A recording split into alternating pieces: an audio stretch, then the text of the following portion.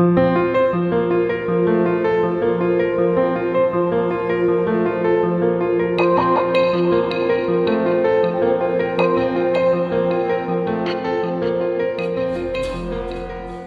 everybody, to Between the Lines, the podcast from Jewish Quest. My name is Simon Eder, and each week I'm joined by a special guest who helps us to deconstruct that week's parashah, exploring new insights and meaning in the Torah.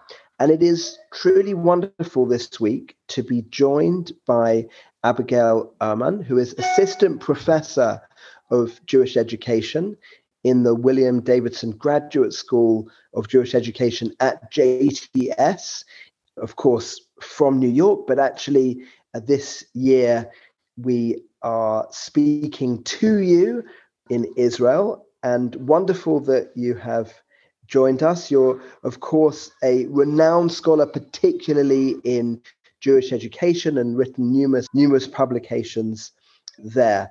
And we look forward to exploring Emor with you. Thank you so much for having me.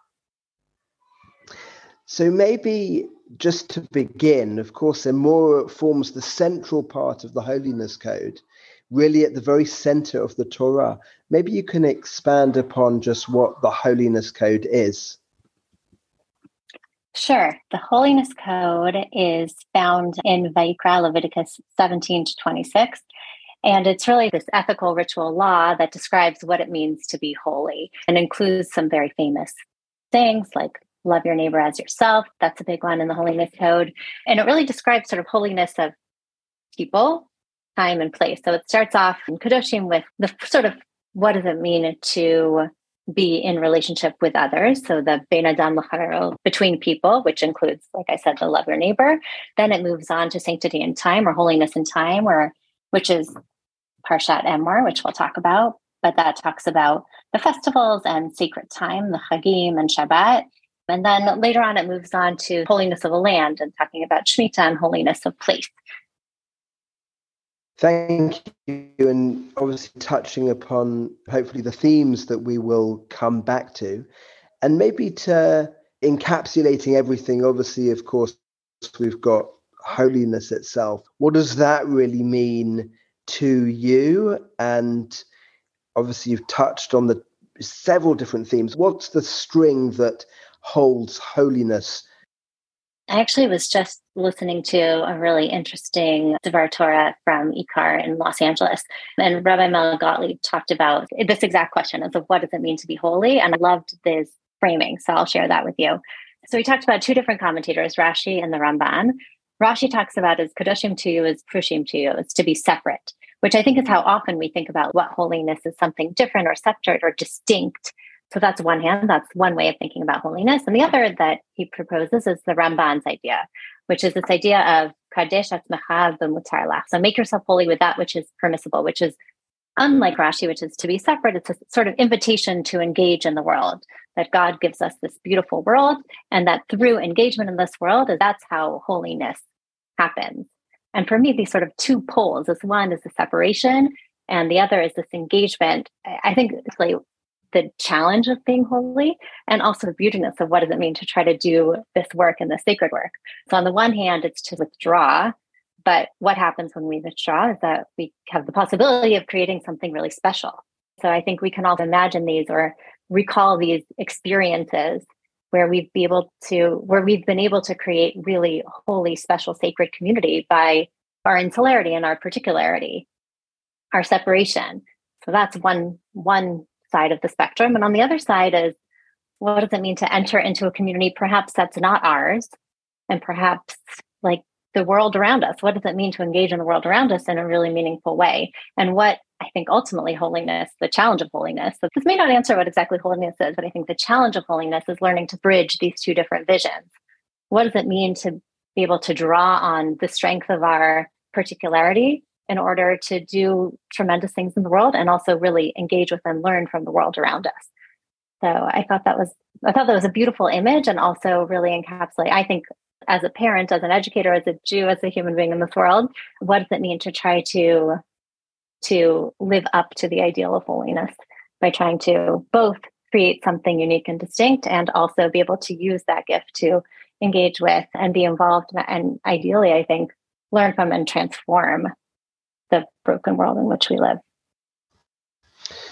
Thank you. And do you find maybe yourself kind of oscillating between those two polarities? Oh, on a daily basis, actually. It's something I think about a lot. I think about a lot as in my work, certainly as in the work of Jewish education. What does it mean to train teachers and train people to be educators in the Jewish world? And what does it mean in terms of our responsibility, not only to educate for something very particular, but also what does it mean to think more broadly about our mission? And also what does it mean to just engage more broadly in the world around us? I've done a lot of my work is in the area of inclusion and diversity. So I think about these questions a lot of what does it mean within and also without. So inside, within our community and also outside of our community. And I certainly think about this a lot as a parent.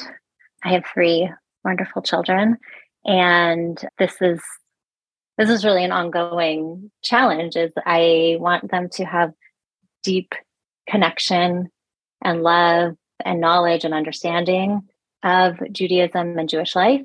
And I want their Judaism to inform how they engage with and see the rest of the world. And I want them to engage in the rest of the world. I want them to see what else is out there. I want them to be aware of what's out there. I want them to change what's out there. I want them to know. I want them to meet people that are different. I want them to engage in communities that look different from theirs and see the beauty of outside the Jewish world. So for me, this is a constant struggle for me. And I think a holy struggle. Absolutely. Holy struggle for us all. And thank you for sharing so personally too, and plenty of overlapping objectives also with the work that Jewish Quest does too. Maybe honing in now on holy time, which you spoke to in the beginning, and more outlines the importance of the holiness of time. Could you maybe expand on this? What is being the key messages from the Parsha here? So I think it really outlines the entire Jewish calendar. So it talks about Shabbat and it talks about the Chagim, and it includes other the Chagim that are not mentioned previously. So it really lays out the entire Jewish calendar. I think there are a few important messages. One is I think that in the Parsha, it talks about creating fixed times. It uses the word moed, which is the idea of carving out these fixed times that is different from other times. So I think part of it is creating a structure that ensures that we make space in our lives for time that is different from the rest of our lives, which I think is a tremendously powerful and empowering message that we can move along our day. I know I feel this all the time. I have my Google Calendar and it pings every time I need to do something, and I have my email and I have this and I have that, and the routine. There's something actually really, I think, grounding and wonderful about routine, especially when we have all these weeks post Pesach of very little routine. But there's something that the message of Emor is saying that we can't live our lives that way, that we actually have to stop and do something different, that we actually have to have a break in this routine, and it has to yield something that is different, that allows us to be different and see different and feel different and connect differently than we do during the rest of our busy lives. So I think that's one important message. I also think that part of the message is that the grounded in these sacred or fixed times is it's also about relationship. So I mentioned that it says Ele Moedei, like these are the fixed times of the Chagim. But Moed is also about gathering. Think about an Ohel Moed or a tent of meeting. It's also about gathering and it's about connection. So I think that holiness is time is also, it's about stopping. It's about using our time differently and allowing for the possibility for different things to happen. And it's about being in relationship with community, with other people. I know that in our house, it's like the one time we all play games together. We use our time differently, and it, I think, opens us up to really an expansive world of possibilities of what we're capable of, what our community is capable of, an important recharging and refocusing.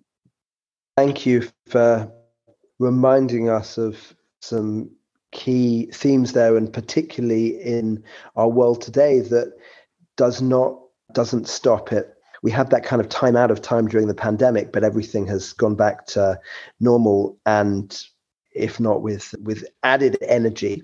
So thank you. I'll just add one thing, if that's okay.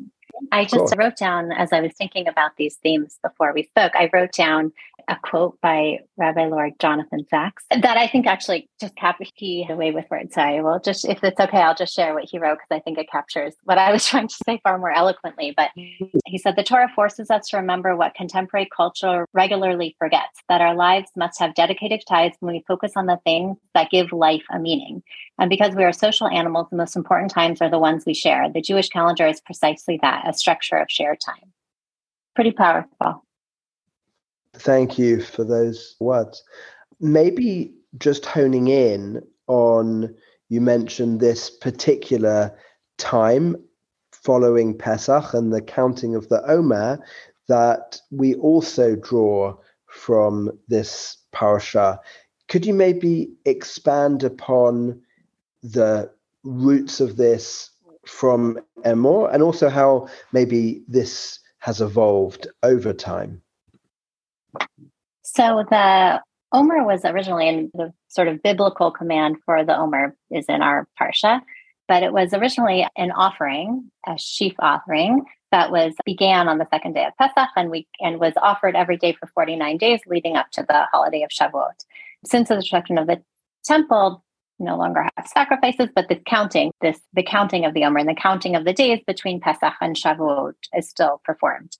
Over the rabbinic period, it also developed into this time of semi-mourning. So in the Talmud, it discusses the death of, I think it was 24,000 of Rabbi Akiva's students. That's described in the Talmud. And this was all during the time of the Omer. And on the 33rd day on the Omer of Lag BaOmer, that's when the students stopped dying. So the rules of the sort of mourning rules that were enacted in the earlier part of the Omer are lifted. It has its original offering, the sort of agricultural roots, developed into these semi-mourning practices. And it's also a time when we're moving and we're counting from Pesach to Shavuot. So we're moving from the freedom of Pesach to the redemption Shavuot. And I think part of this, the idea here is that it's not just freedom from something. We're not just leaving something, leaving Mitzrayim or leaving whatever it is, leaving our oppressors, but we're also moving towards something. So it's this idea of counting in anticipation of revelation.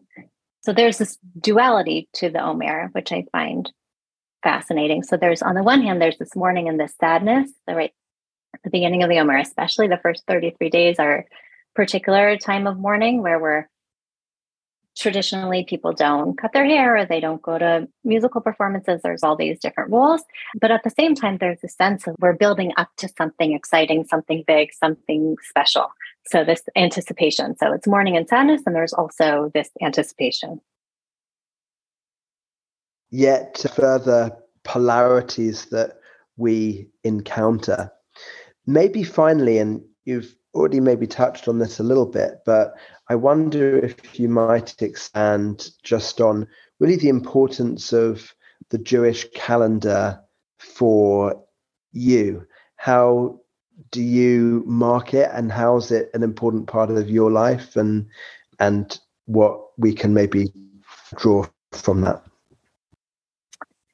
It's a great question. For me, I do think that part of it is about a separation, about a day to do things differently. I mentioned playing games with my kids, but it is about family, and it's about having a time where I am not, on the one hand, it's these fixed times, and the other hand, it's the one day that I just don't have not every minute is planned. So there's freeness and an openness, but it's about engaging differently and being differently and thinking differently. And also, I think not being beholden to the rigidity of our routines, and also technology and all of the things that sort of rule our modern lives, I would say. I think it's also about mindfulness and presence. I think about this a lot in my teaching. I try to think about this in my parenting. Sometimes I'm more successful than others. But I think just finding times to stop and connect and be in the moment, maybe focus, develop, different dispositions that maybe are more difficult to do when we're bombarded by all the things that we have to do in our normal everyday. And I think that also holds a lot of promise. And I would also say the last piece would be, as you mentioned, we're living in Israel now. So the rhythm of the Jewish calendar has taken on I would say it's especially powerful and palpable living in Israel right now, where the entire country, just the routine and the rhythm of the weeks just follow. It's just a tremendously powerful thing that it follows the Jewish calendar. I feel like the best example was my kids. My kids noticed that on Purim, they have in the supermarkets all the stuff for Mishloach Manot. There's just like candy and junk. And then the second Purim ends, it's like cleaning products. Like everyone's getting ready for Pesach. All of a sudden, it's like, oh, I guess that's part of what it means to live here. But when your whole world it's so immersive and so all-consuming, it just adds a layer of, extra special, I think, to be able to experience the Chagim in this way and Shabbat in this way. Maybe just finally, if I may, a final one, and drawing on both your roles, obviously, as a professor of education and a parent, how do we teach these words to our children, to our sometimes rebellious children? How do we impart these words this week? Definitely. I think I struggle, like all parents, to do all of this really tough and important work. And I would say, I think part of it is there are a few different things I think I would focus on. But for me, you mentioned that there are all these dualities in this parsha. So there's the duality of what it means to be holy, and there's the duality of the Omer. And I guess my initial thought is that I think we're all often tentative about exposing our kids to things that are hard or different or challenging. And I think that perhaps we need to remind ourselves that our kids, our learners, are very resilient, and that there are many that they can handle hard stuff, whether that's being exposed to things that are different from them, or communities that are different from them, or ideas that are challenging. So I know that's not particular to the Jewish calendar, but this idea of, we think back to what we were talking before about sort of insular communities versus being engaged in the world outside, or thinking about what it means to be in mourning and thinking about challenges and hard things, but also being able to hold those things and also be looking forward to something better and the possibility of something better. So I guess that's the one thing I would say, which is not a fully baked idea, but helping our kids think about hard things. Plenty there. And thank you for reminding us of those really crucial things and speaking so beautifully to the parsha. So thank you for joining us. Thank you so much for having me. It was a pleasure. If you enjoyed this podcast, please do remember to subscribe on Apple Podcasts, Stitcher, Spotify, or wherever you get your podcasts. Do, of course, check out our exciting content we have for you at jewishquest.org. And we do very much look forward to meeting again next week.